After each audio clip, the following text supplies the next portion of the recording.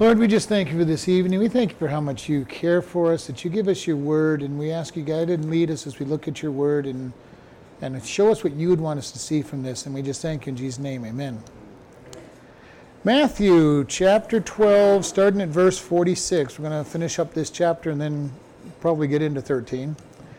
While he yet talked to the people, behold, his mother and his brethren stood without, desiring to speak with him. Then one said unto them, Behold, your mother and your brethren stand without, desiring to speak with you. But he answered and said unto him that told him, Who is my mother and who is my brethren? And he stretched forth his hand toward his disciples and said, Behold, my mother and my brethren, for whosoever shall do the will of my Father which is in heaven, the same is my brother and sister and mother. So we're going to look at this real quick. It's not a whole lot here, but it is an interesting statement of where Jesus was at. There's a lot of people who have questioned whether this is really talking about his mother and his brothers. I will say that, yes, it's talking about his mother and brothers. It's not the first time they show up in scriptures. And at one point they come to take him away because they think he's crazy. And you remember that statement where Mary came and it names 3 of his brothers and sisters. So we know he had at least 2 sisters, if not more. And so, but here he's saying the same thing he said earlier in this chapter. He goes, He who does not leave mother and father for me is not worthy of being my disciple. And here he's saying the same thing. He's not just criticizing his mom and everything here, but he's saying, I hold the people of God in a higher place than I do my family.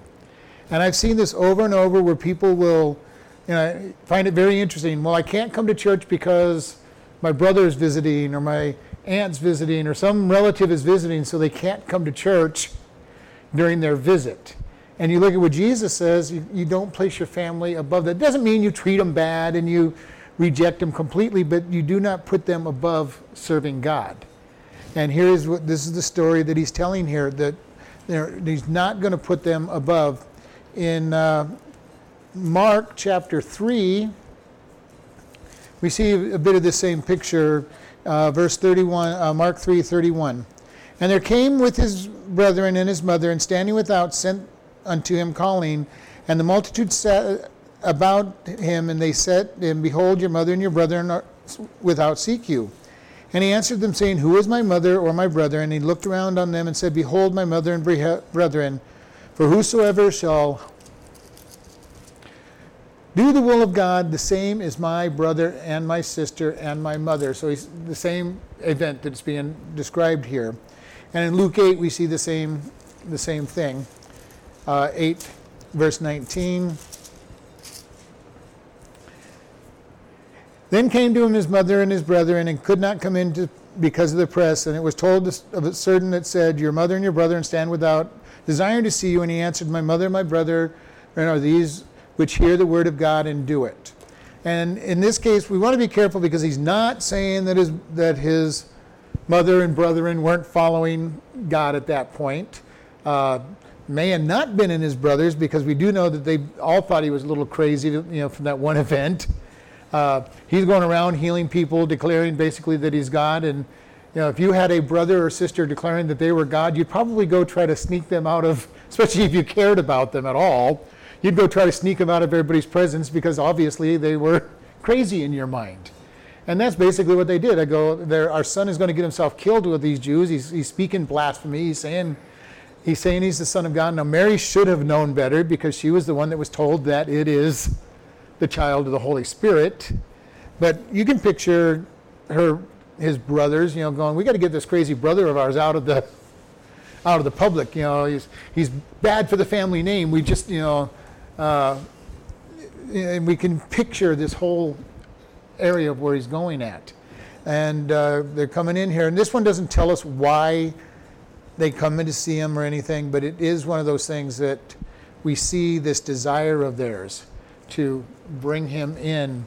And we go back to Matthew 10:37, which we read just a few weeks ago, and it said, he that loves his father or mother more than me is not worthy of me, and he that loves his son or daughter more than me is not worthy of me. And we did a long study on that it's not saying that you reject your family at all, but it's, are they more important than God?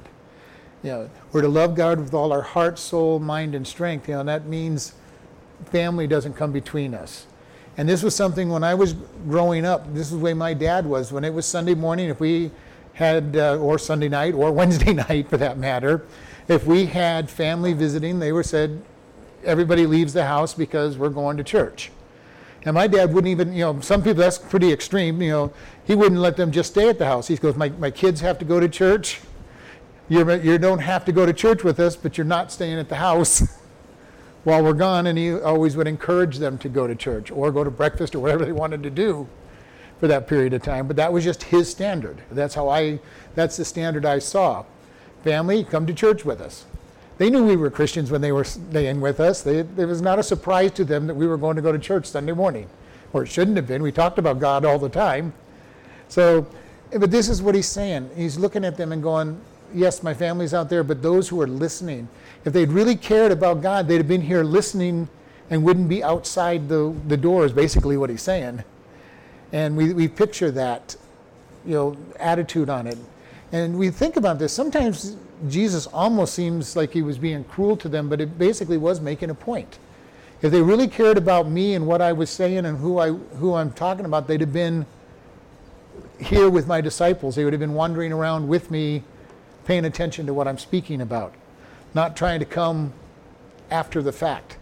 It's not, you don't go in and say, well, I know the guest speaker, let me in and let me have a choice seat even though I'm the last person here and the facility is completely packed. I do know people who've tried that kind of stuff with, come to see somebody who's famous or something or speaking, show up at the last moment and go, well, this is my, close friend or something, let me in. No, all these other people got here in plenty of time to get a seat. You just, standing room only, go find the other venue or whatever it might be. So we see this attitude that Jesus has, those who are listening to him are his family. Which is, of course, why the church has the idea that we're all brothers and sisters, and we, some churches are very strong with that. This is brother so-and-so or sister so-and-so. And there's nothing wrong with that, because that's really how we should be looking at each other, that we are family. And I've said this before, I love traveling and going to church, because no matter where you go, there's family.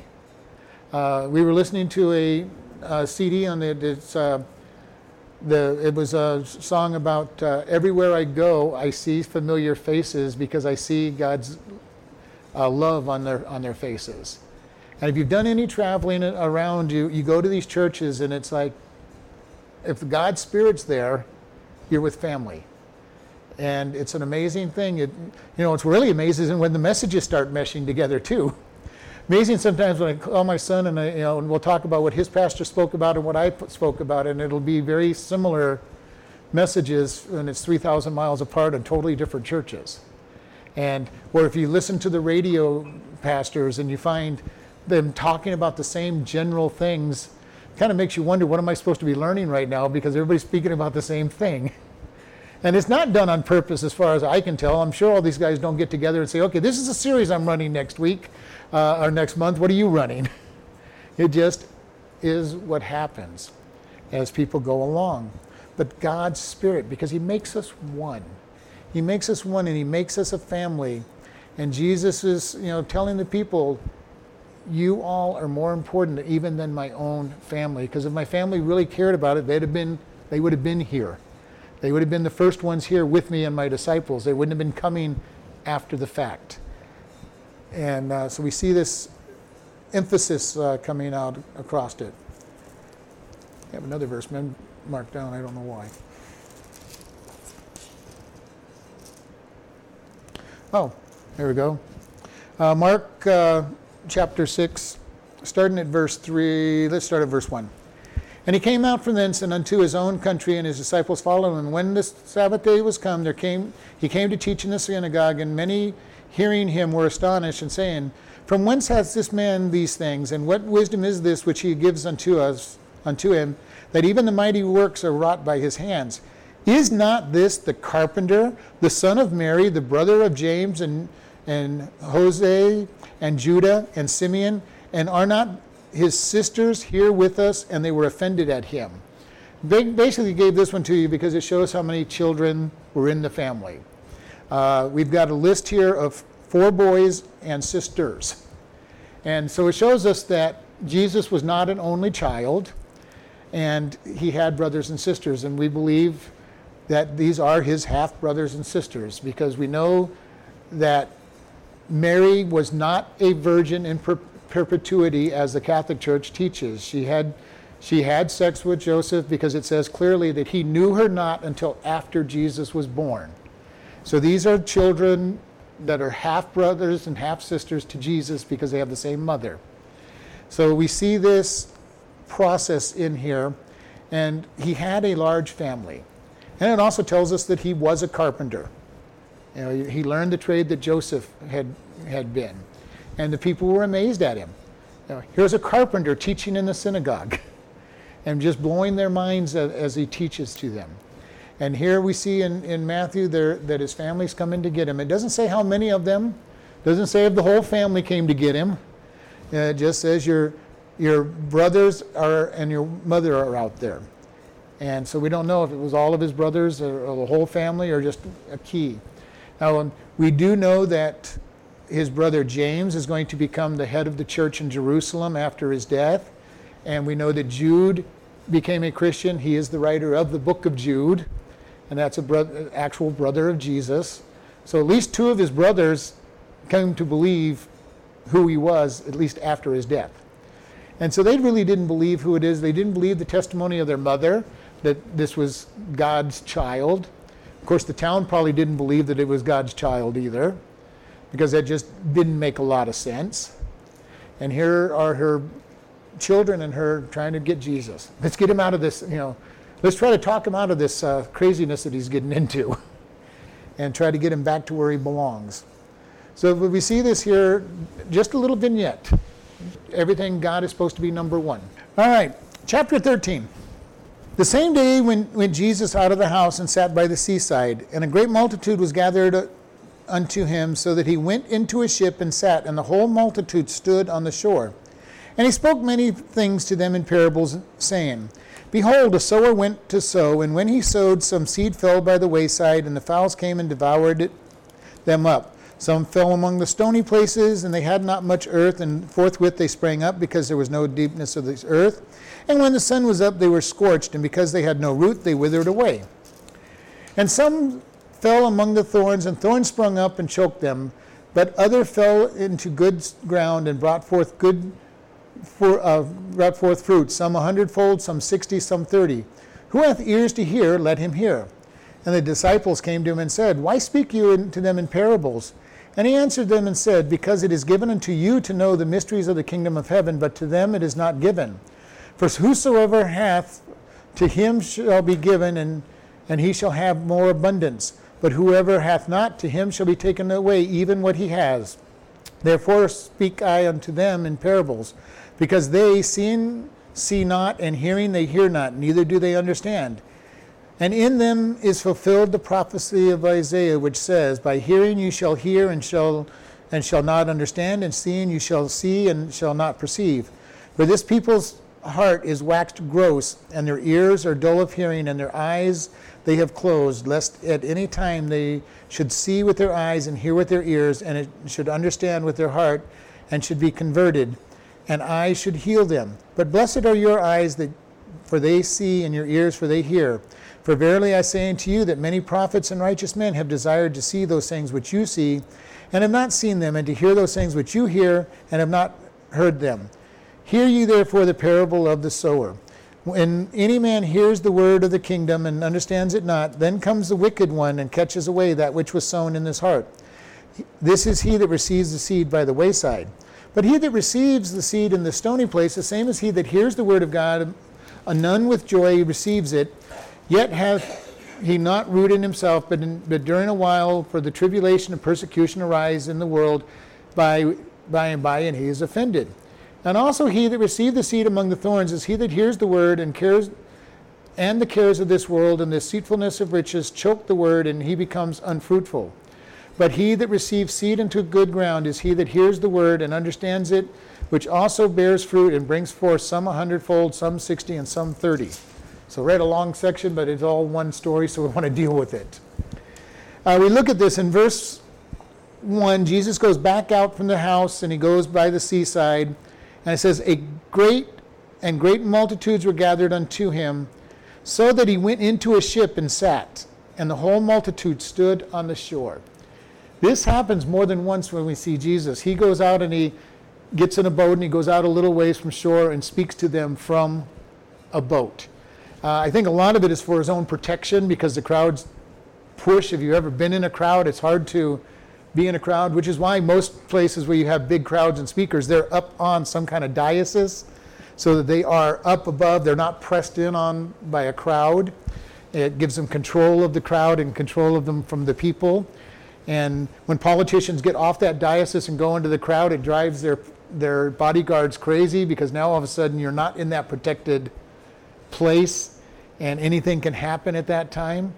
And so Jesus went out in the ship, and it says the people stood. But the multitude stood, and we've talked about this in a Jewish service in the synagogue. The rabbi sat and the students stood. We do it exactly opposite of them, where the teacher stands and the audience sits. But it was a sign of respect. We're going to stand, we're going to be uncomfortable while you, master teacher, are comfortable. And there was a respect on here, and here it was the same thing. They stood. They didn't just sit down on the shore. They stood, which is showing their honor toward him. And so we see that those are 2 points. And then he gives the story, and now we're going to jump to verse 11. Then Jesus was asked by the disciples in verse 10, "Why do you speak in parables?" And he says, "Because it is given to you to know the mysteries of heaven, but to them it is not given." God does not waste his time, basically, giving truth to those who aren't going to hear. How many times, I don't know how many of you have ever done street evangelism or tried to talk to somebody who has no desire whatsoever to hear. I have seen people go on street evangelism and they spend 40 minutes talking to somebody, and it was obvious in the first 5 minutes that they were not going to hear, they weren't going to accept anything that they said. And they'll sit there and answer 8 million questions, and I will answer all their questions if they really want to know something. But you can waste a lot of time with somebody who just is asking questions. A couple years ago, I did that to a young man. He came to visit during VBS, and I basically took him aside because I didn't want him wasting other people's time. And I answered his questions. And then when he started repeating his questions, I'm going, you're not interested in any answers. You are just looking to argue. He goes, no, I'm really, no. I go, no, you're asking the same questions now. And I'm going to give you the same answer that I gave you 20 minutes ago, so we're not going to continue this discussion. Because he was not looking for answers. It would have been a waste of my time to sit there and try to argue. And God does the same thing to the people. He does not end up saying, go take and convince somebody by arguing them into the kingdom, because you can't argue them into the kingdom anyway. And there are true questions that deserve to be answered. Okay, I'm not saying you totally ignore people's questions altogether, but you know, if you've ever talked with anybody about any topic, you know very quickly whether they're really interested in what you're saying, or are they just trying to be argumentative? And any of us who like to talk about God or politics or all the things you're not supposed to talk about, you know very quickly whether somebody's just wanting to argue with you, or are they really interested in what's being, what's being presented. And this is what God's basically saying here. It goes, it's not for all these people. Most of these people are here because of the miracles that I've done, the food that I fed them, the fact that they might get healed, and they're waiting to see, what's the next big miracle. And they're not there to hear God's word. What did he say in the previous chapter? These are my brethren, those who hear the word of God, those who want to hear the word of God, they are my family. And basically saying, I'm not here to throw my seed to every single person, teach all these people who aren't wanting to hear. Because if you're not wanting to hear God's truth will harden your heart. It's just the way it is. If you hear that you're a sinner long enough and keep rejecting it, eventually you get a very hard heart. And it no longer it takes a sledgehammer from God to break your heart so that you'll hear that message. And the same thing for those that are maybe even Christians that sit in a church and hear God's word and hear God's word and hear God's word, but don't act on it. They end up, if they are Christians or even if they're not a Christian, their heart gets hardened. And they become very dull of hearing because they keep hearing the same thing over and over again, and they ignore it. And this is something, if you want to not understand truth, you can do it in any education situation. You hear the same thing and start ignoring it, it starts falling on deaf ears because you just, okay, I've heard that before, it's no big deal. And we do that oftentimes with God's word. Okay, God, I've heard this, so what? So what? It's what you're doing. And this is what he's saying. It's not given to them to hear. I'm not showing my truth. I'll give them parables. And all the prophets did it too. The prophets did it over and over again. God would say, speak to them in parables. And then he would explain it to them, and we would get the benefit as they wrote it down of knowing what those are because we've read the parables. But God was always trying to show people by story, and if they got interested in the story and really wanted to know the answer, they could seek out the answer. So that still happened in today's church if the pastor was to give a sermon on the sower. There's people sitting out there who don't get it. Don't get it. Even when you explain it, there are going to be people who don't get it. And we usually will explain it rather than just leave it out there. We'll explain the story because God explained it. That's the thing. If you're explaining everything very clearly and they're still not getting it. Because they don't want to get it. Or their heart is not ready to receive it. This gets you into a very strong question of when we're doing evangelizing, many people are not going to listen to you. Many people aren't going to listen to you because they're just not wanting to listen. They're not prepared to listen. They're not prepared to hear. The greatest thing that you're going to have when you evangelize is when you hit that person who is ready to receive. And you just see them gobbling it up. Their ears have been opened up, their heart has been opened up, and they are ready. And that's a fun place to be in. Other times we're just planting seeds and hoping to knock a crack in the stony heart.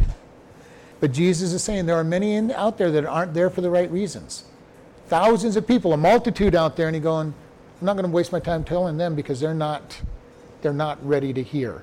They're here just to see me heal somebody. They're here just in case I feed the multitude again. They're not here to hear truth. A great picture of this with Elijah on Mount Carmel with the prophets of Baal. All right?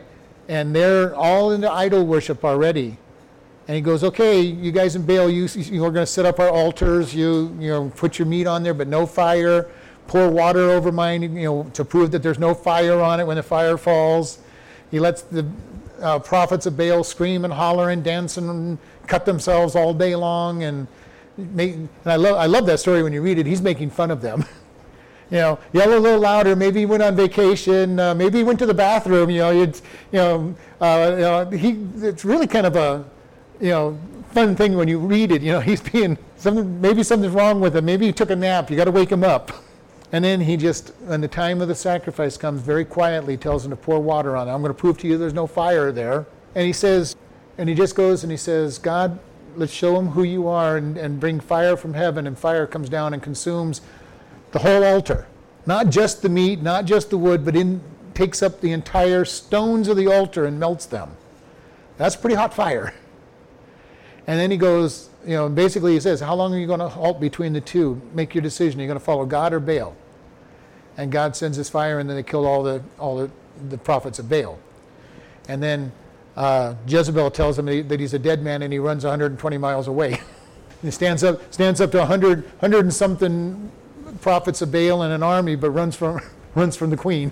Runs 120 miles. God says, what are you doing here? Go back where you're supposed to be. But we see this process. The people were not ready really to hear God even at that point until they saw a miracle of extreme proportion. And probably were worried that if we don't turn to God, we're going to end up in that same fire. But we see this over and over. The prophets would speak and people wouldn't listen. Wouldn't listen because their hearts were not ready to hear. This is something that when we come to church, we need to be preparing our hearts to come to church to hear God. There's many times when we come to church, and I know I've done it many times in my life, where I come to church and I'm just not ready to hear. Especially on some of the weekdays when I worked all day and I got out late from work and I picked up the family and they weren't ready to go to church, and then we got to church late. And who knows what those messages were about, because I was not ready to hear, usually. And it takes a lot of work in ourselves to be prepared, to put ourselves in a framework. God, I want to hear what you're going to say tonight. And be prepared to hear. Sunday morning, Sunday night, Wednesday night, the Bible studies, what you hear on the radio, whatever it might be, we need to have, God, help me to hear. Help me to hear what I need to be able to hear. And Satan is very good at trying to make us get unprepared to hear. When my kids were little, it would inevitably, the kids would do something right before it was time to go to church to irritate me and make me get into a bad mood because I was ready to go to church, and they got their clothes dirty, or the baby would mess the diaper just as you're walking out the door, and this wouldn't be found, that wouldn't be found, and by the time you got to church, you were all irritated and you had to put yourself back into a framework. Or what's really good is Satan is really good about starting a fight between the husband and wife as they're headed out the door to go to church. Usually over something really stupid. And so you get to church, you're not ready to hear. And here's Jesus saying, these people aren't ready to hear. They have ears, but they're not hearing. They have eyes to see, but they're not seeing. They're not seeing what God is doing. And this is why we have to be set up for this. He says, and then he says, for whosoever hath, to him shall be given, and he shall have an abundance, but whoever has not, from him shall be taken away even what he has. This is a theme that Jesus speaks on a lot, that when you are faithful, you get more. If you are going to be disobedient, you're going to lose whatever little bit that you have. And we see this over and over in life, and this is, again, we see it in our own lives, hopefully.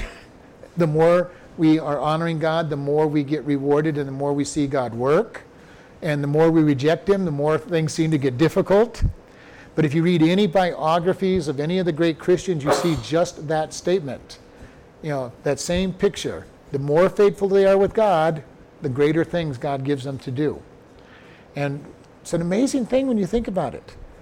You start out with little and you're faithful, and you watch what God does to build a church, to build a ministry, to build your life, to build your ministry to people. Every one of us have a ministry to people. And in the more faithful we are, the more God builds our ministry and gives us scope beyond what we can ever imagine. And we just are to be faithful. Faithful in little, and he gives us much. Because it's all him anyway. And if you're not going to use his gifts, he takes them away and gives them to somebody who will use them because you're not deserving of it. And this is what God's saying. And here he's talking about the Jewish people. The Jewish people were given so much. They were given the law. They were given God's relationship. They were saying, you're my people, go out and minister. And yet they never really did what they were supposed to do. They never took the message of God out to the world. They had this is ours, we're going to hold on to it as tight as we possibly can. And then they didn't hold on to it tight either. One thing about God, if you're not sharing him, you don't keep following him. It just is, if you do nothing but feed yourself and listen and listen and listen and listen and study all the time, but never share what you learn, it really brings death to you in many cases. Greatest thing I've ever done all my life is tell people what I've learned in God's Word. And I've had a great pulpit because I've had classes to teach all my life. But even in that, I've shared with you guys, I used to love going to the restaurant and sharing, what God did to me, or what God showed me in his Word. They all thought I was nuts, but that's okay. I wanted to let them know God is real. And God is teaching. And God is talking to me. And I know many of them thought I was absolutely nuts, but that's fine. The world's going to think that we're nuts. That when we share with them, most of the world is going to think that we are crazy. Most of the world thought Jesus was crazy.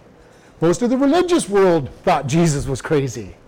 But those who were ready to hear his message, it turned to great life for them. And we see this. He says it's going to be given, more and more given. And I've seen this in my life. The more I follow him, the more I share about him, the more I follow him, the more he gives in return. And hopefully you've all seen that same thing. It may just be one or two areas, but the more you're faithful in those areas, the more you get. And the stronger you see yourself being used by God. Have you found yourself doing things you never thought you would ever do in your life by following God? Now, I never would have thought that I would do it in door knocking and street evangelism and teaching in a way that's reaching to different people around the world. None of that stuff was in the forefront of my mind. And one day I figured I wanted to be a pastor and be in a church and teach my church, but never thought all the other stuff would be there. And God says, here's just extra. Okay, you're faithful here. Let's take you to the next. Who knows what God's got in store 10 years from now, 15 years from now, 5 years from now? Who knows? You never know what God's going to do and how fast he can make things happen. It's an amazing thing to me how fast God can make changes in our life and turn things around. And when people have received God's blessing, they're just amazed. Okay, God, I've been praying for this. Wow, it happened overnight. Sure had to wait a little while, but man, when God moves, it happens. And we can then have our testimony of, look how God moves and blesses. Verse 13 says, therefore I speak unto them in parables, because they seeing, see not, hearing, they hear not, neither do they understand. In them is fulfilled the prophecy of Isaiah, which says, by hearing they shall hear and shall not understand, and seeing they shall see and shall not perceive. So he's basically saying, these are religious people. They've got their mind stuck. How many times have you had your mind set that something has to happen a certain way? We do this a lot of times when we pray. God, I want this to happen, and by the way, this is probably how I think it should happen.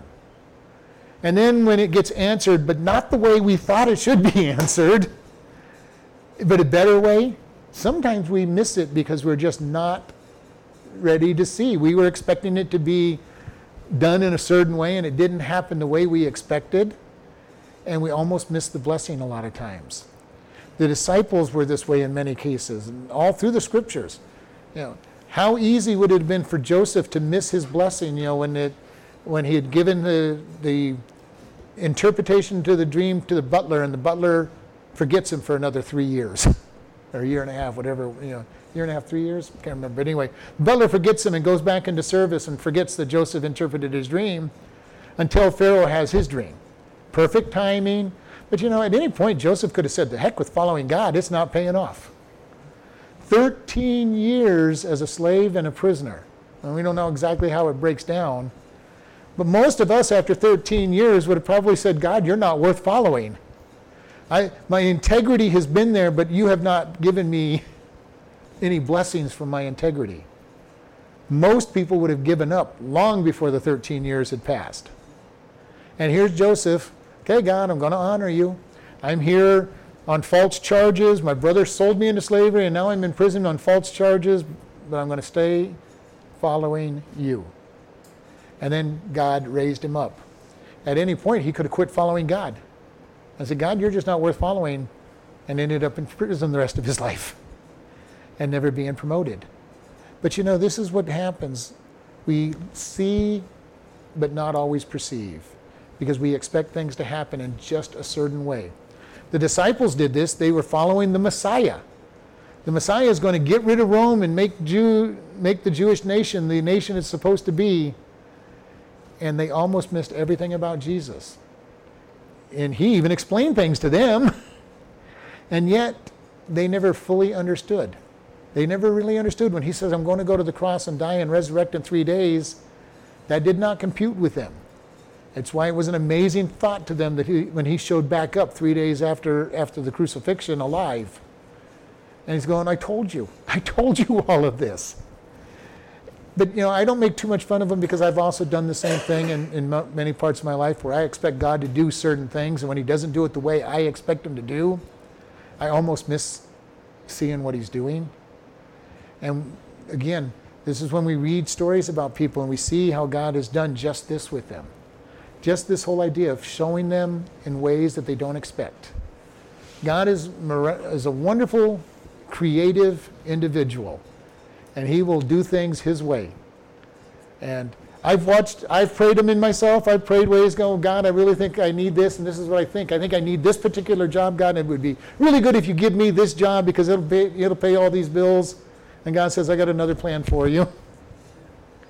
God, I think I really should be moving to this place. God, if you're not stopping me, I'm going to go there. And God said, I've got another plan for you. Just chill out, relax.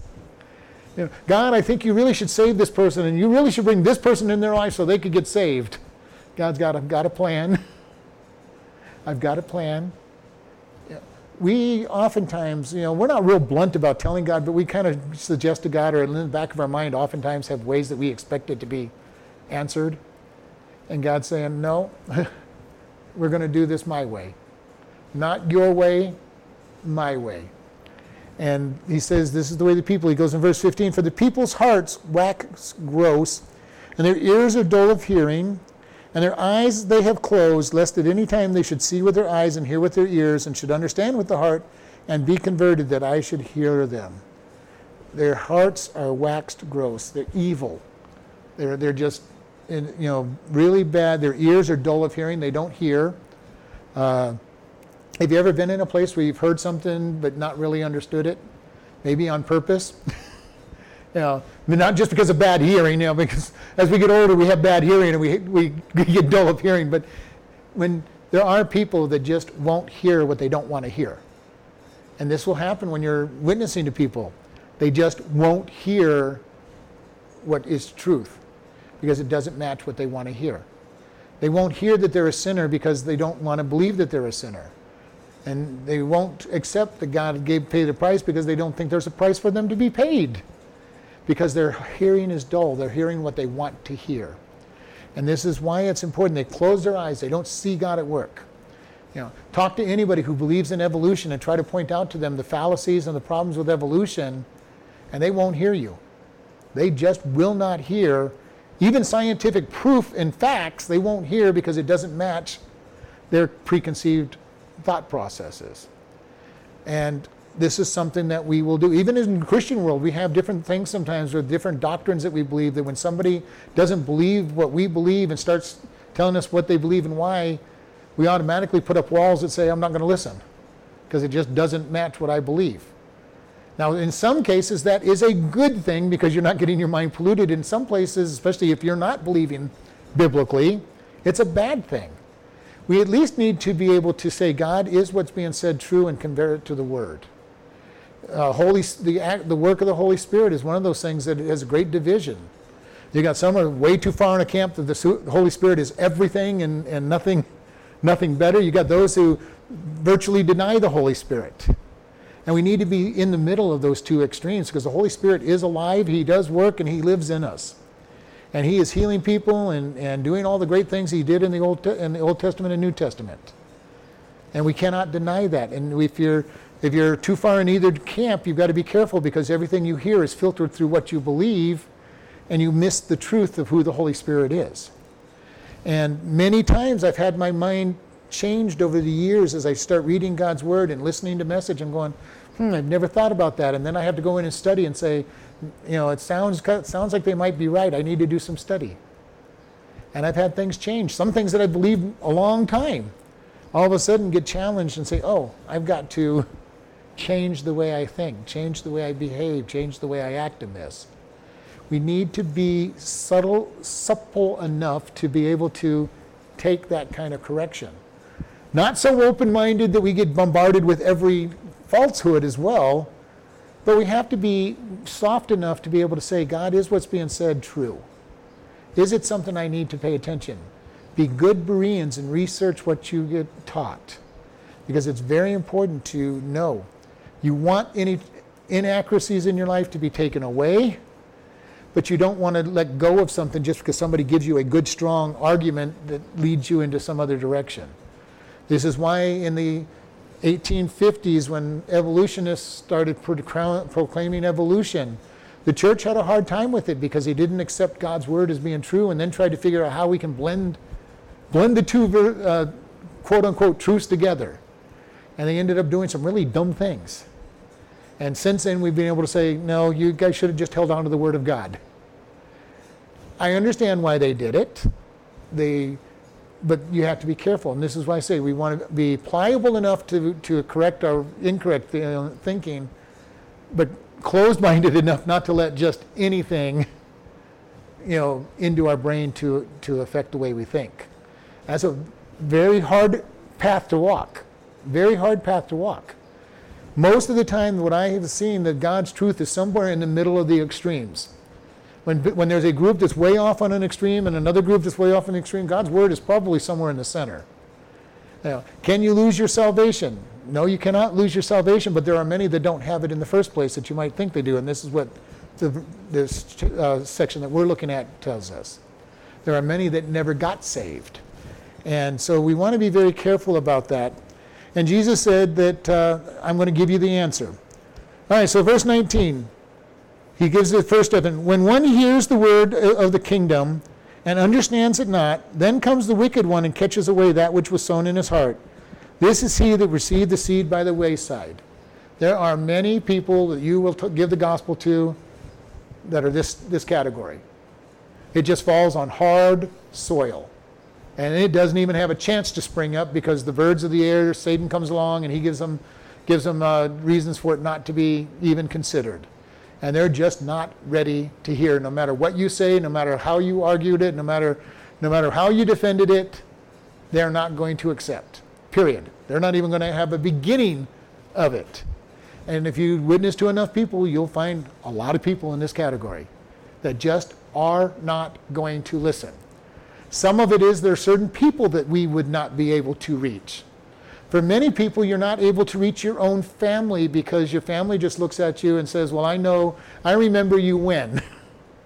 Until you've actually changed everything in your life and they start really looking at you and say, well, you really have changed. Then their heart starts to be broken up and pliable sometimes. But family is going to be the hardest people for you to ever witness to. Jesus had the same problem with his family. They didn't believe him. They didn't believe who he was. They don't believe his message. Family is hard. So what you want to do for family especially is, if you have opportunity, you share the gospel gently. But mostly you're going to pray for your family because it almost always will take somebody outside of the family to reach them. Not 100%, because there are many times when you can get your family saved as well. But the most likely event is going to come from the outside. Doesn't mean don't share the gospel with them, because the worst thing would be for you not to share with them. But they're not as likely to listen to you. And so pray. But there are going to be people that you can reach. There are people that I can reach with my education level and everything that other people couldn't begin to talk to. There's other people that, because of my education level, I probably couldn't talk to them because they would say, you use too many big words and all this other stuff. Now, it doesn't mean I'm not going to try to witness to them. And I would watch my language with them to make sure it's not college level necessarily. But each one of us has certain people that we can reach because of our background, our way of talking, our way of education, our way of work. People who are a mechanic are going to have a little more relationship with other mechanics. They have something to hook into each other with and talk about. People who are into entertainment, can get that same relationship. There's going to be certain people in your life that you can talk to easier and better than somebody else. And those are going to be ones that God will says, these are for you to talk to. And their ground may be soft towards you while being hard towards somebody else. You never know. And we never know the heart condition of those that we're sowing our seed to. This is the picture. The seed is the same seed. It's the gospel. It's the gospel message. And it's cast out. It's just thrown out to all kinds of different soils, and it's up to God what happens to the seed as it gets into those soils. Always remember that. It's up to God. It's not me trying to decide that I'm a failure because all I talk to is hard-hearted, thorny-bushed people. God will give me a soft heart eventually.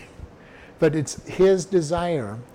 And verse 20 says, but he that received the seed in the stony place is the same that hears the word of God, and anon with joy receives it.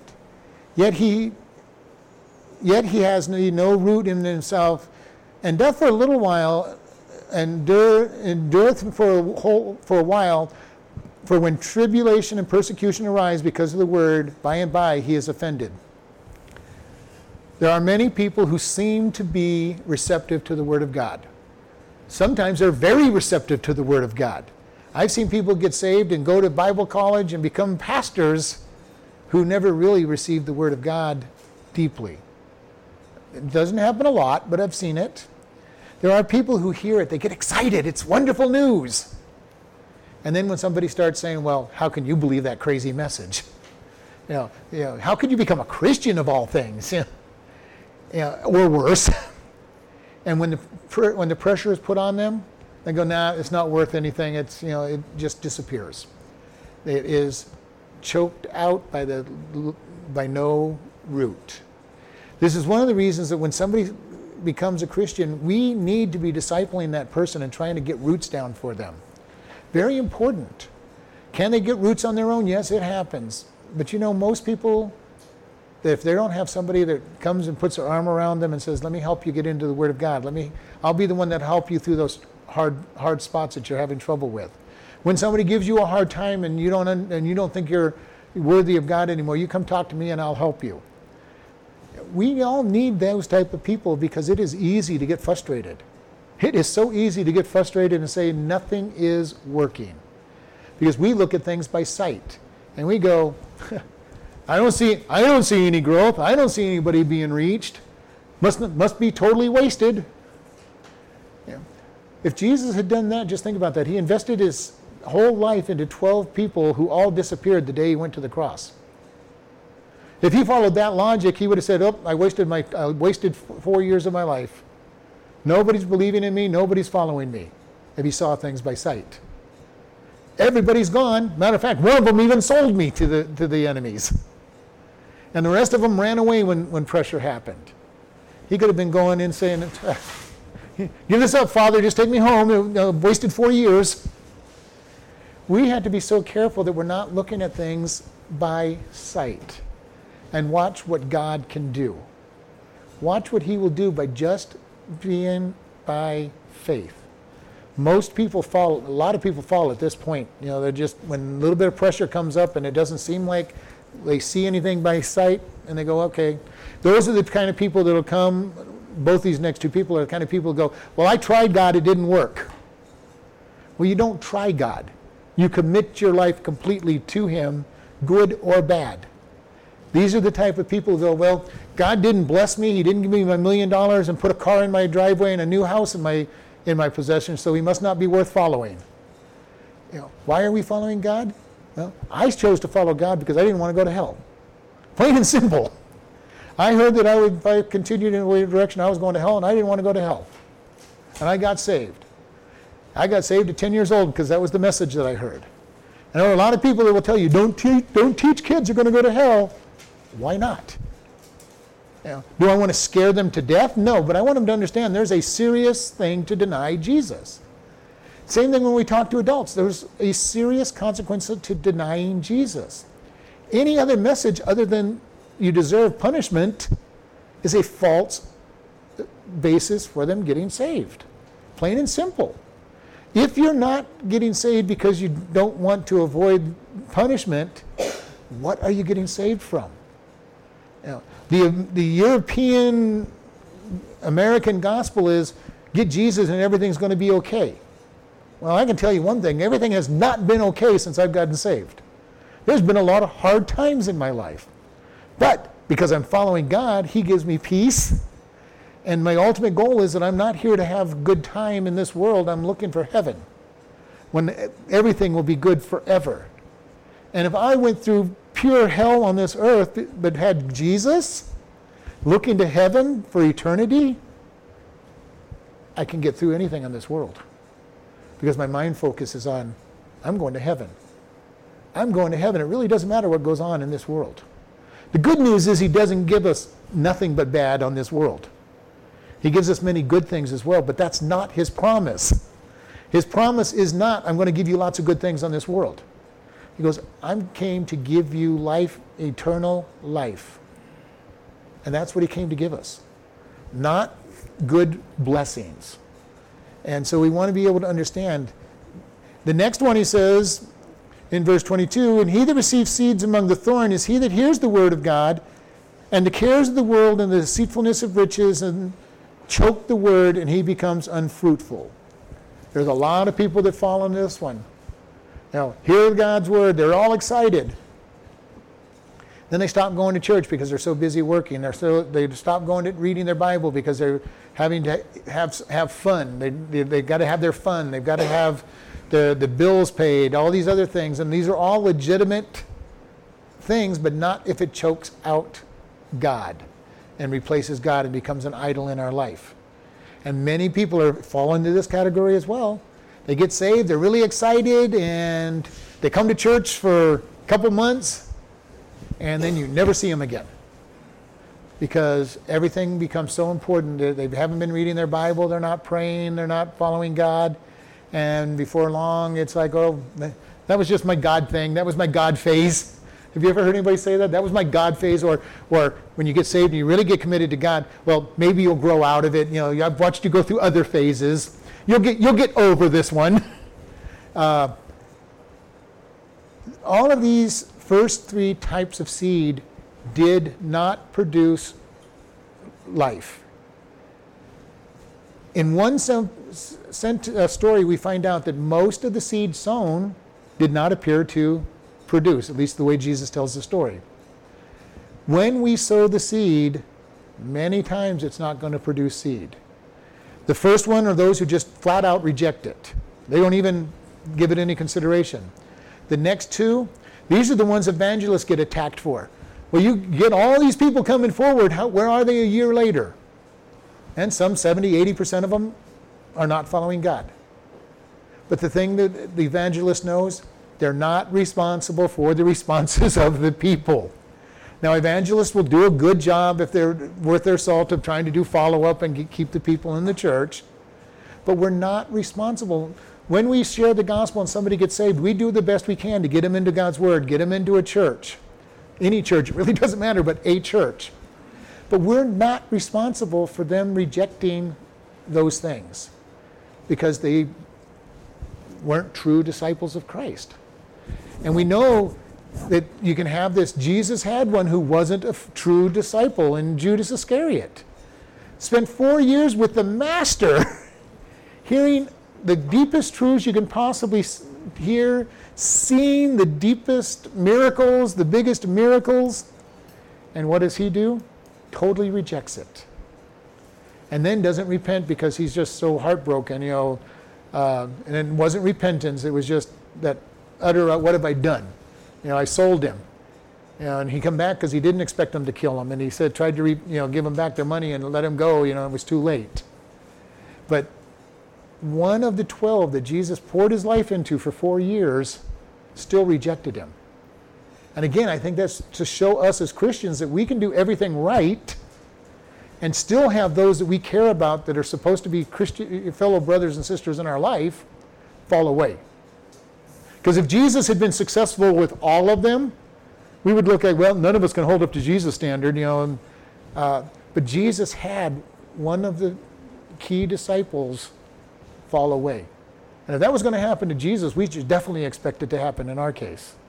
Pastors have to have this happen all the time. They preach and teach. They pour their life into people for a period of time, and then that person gets offended or whatever else and ends up not coming to church for a while, if ever again. And if you take too much of that to heart, you can destroy yourself. Well, God, I've lost this person and this person and this person and this person. There must be something wrong with me. Now, if you're losing everybody that you do that, you might have something wrong with you. But if you just keep having certain people fall away, you have to say, okay, God, they're in your hands. Especially if you see other people growing and developing. You go, okay, God, they're one of my Judas Iscariots. They weren't mine. Maybe they'll find a church where they will be a Peter or a Paul, but they weren't, for me, they weren't that person. And there's times when people just move on. There's times when that happens. And we can't, again, we can't be kicking ourselves because they decided to move on. When we are discipling people, there's going to be seasons in our life where we're discipling people and they're growing, and then they might just move on to some other discipler. And that's part of growth. Maybe they've outgrown what we can give them. Maybe they need something different that we can give them. But the last seed in verse 23, but he that receives the seed in good ground is he that hears the word and understands it and bears fruit, and brings forth some 100-fold, 60-fold, and 30-fold. A Christian life is going to bear fruit. Why? Because we're attached to Jesus. It's going to bear the fruit of our own lives being changed, and it should bear fruit with us sharing the gospel with other people. Now, part of that is we may never know how successful we are in sharing the gospel with other people, because we might just be the one planting seeds. All right?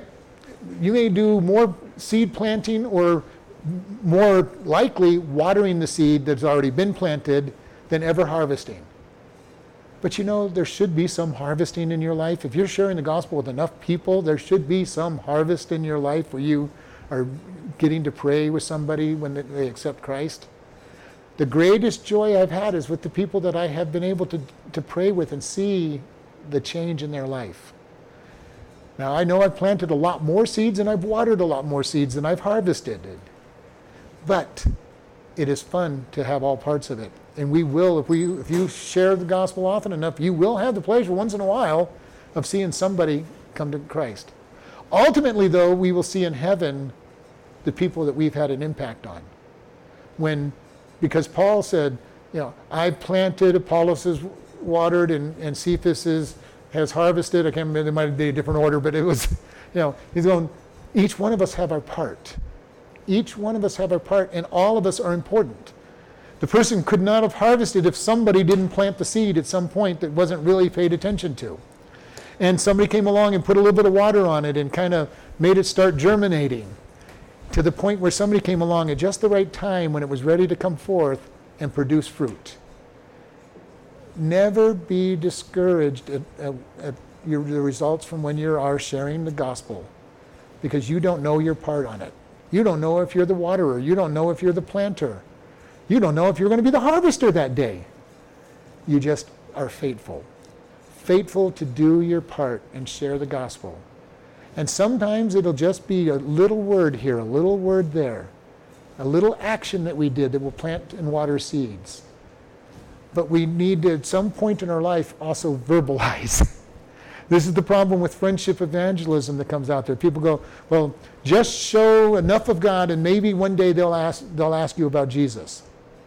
Well, most people that are practicing friendship evangelism have been friendship evangelizing people for 20 and 30 years and have never once opened up the gospel with them, because they just get used to you. That's what you're like. You're kind of weird. You're a Christian. You're weird. I'm not going to ever ask you. It's a scary thing to do that. And it's been shown that the longer you wait to bring up God in a friendship, the less likely you are to bring God into the friendship. That is the way it is. Because now you got to worry about blowing your investment in them. If I bring God into this and they get angry with me, I just spent 4 years building this relationship with them, and now they're going to get mad at me, and I'll never have another chance. But if you bring God in, the amazing thing is you bring God into the conversation early on in a friendship, not pushing and shoving them, but you just say, this is what God is, or you go, what are you going to spend eternity, or whatever. They also understand that that's you. They can make their decision whether they're going to be your friend after that or not, and usually they'll be your friend if you weren't obnoxiously pushy. But they also know that you are putting God first. And again, I'm going to say this, it's very clear. The longer you wait to bring God up in a friendship, the less likely you are to ever bring him up. And most people are saying, I'm just waiting for the right time. The right time never comes unless you make the right time and step into it and let the Holy Spirit deal with it. And I'm going to tell you, it's better to offend them before you spend a lot of years with them and let them know who you are and what you're going to do and go forward from there. And again, we're not saying be obnoxious. You're going to go to hell if you don't change. No, we're not talking about that. But you just, what do you think? Where do you think you go when you die? Do you believe in God? Start opening the door for conversations about God in very gentle ways. And a great line is, what do you think happens when you die? Or when you die and you stand before God, why should you go to heaven? All kinds of little ways you can start the conversations with these people that aren't offensive unless you make them offensive. Now, you can be obnoxious and offensive and drive people away from you, and that's not what God is saying to do. Jesus was never obnoxious and driving people away who were true seekers. Now, with the Pharisees and the scribes and Sadducees, he was pretty harsh on them, but they weren't seekers. They weren't going to listen to anything he had to say anyway. But look at how he dealt with the woman at the well. Go and call your husband. Well, I don't have one. You are right, but you have 5. You have 5, and the one you're living with now is not your husband. Very gentle. He wasn't accusing. I don't think he was attacking her. It was just, you've spoken correctly. This is the sin that you're living in. And he was able to deal from that point. So we want to be gentle, but we've got to bring God into the conversations with people. Help them see where they're at, what they're doing. Is there times not to do that? Well, yes, if you're at work being paid to work, you don't want to be spending your whole time evangelizing. You're not paid to evangelize. Unless you work for one of the handful of companies that actually pay somebody to witness to people, and there are very few of them out there. But when you're at work, you don't go evangelizing because that's not what you're being paid for. Now, on your break time or before work or after work, evangelize all you want or all you can. But we need to be bringing God into certain circumstances. Does that mean we preach at him every single time we see him? No, because otherwise they'll never want to see us.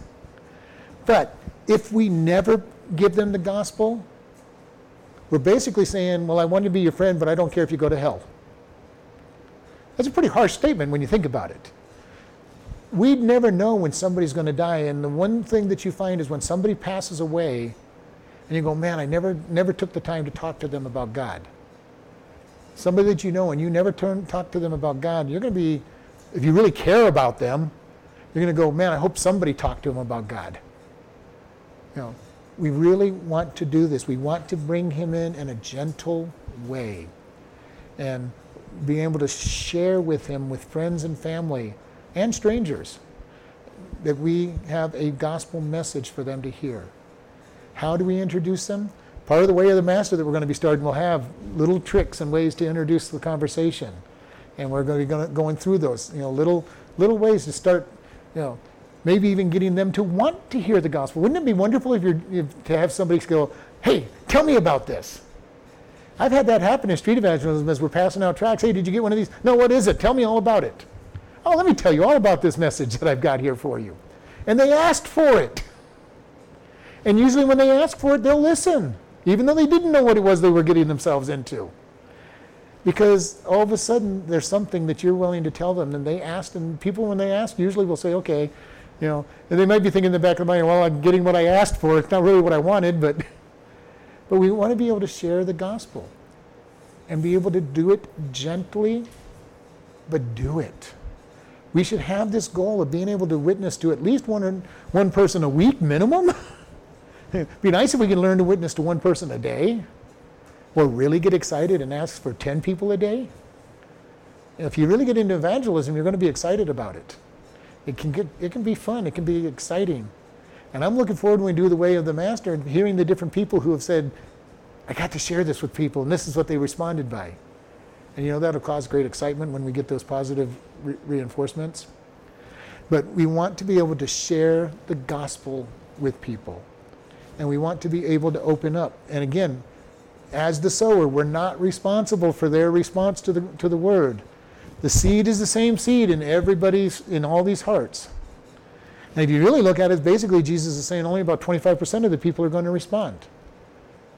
If this 4-heart scenario is correct, and you know what? It's pretty much what I have seen.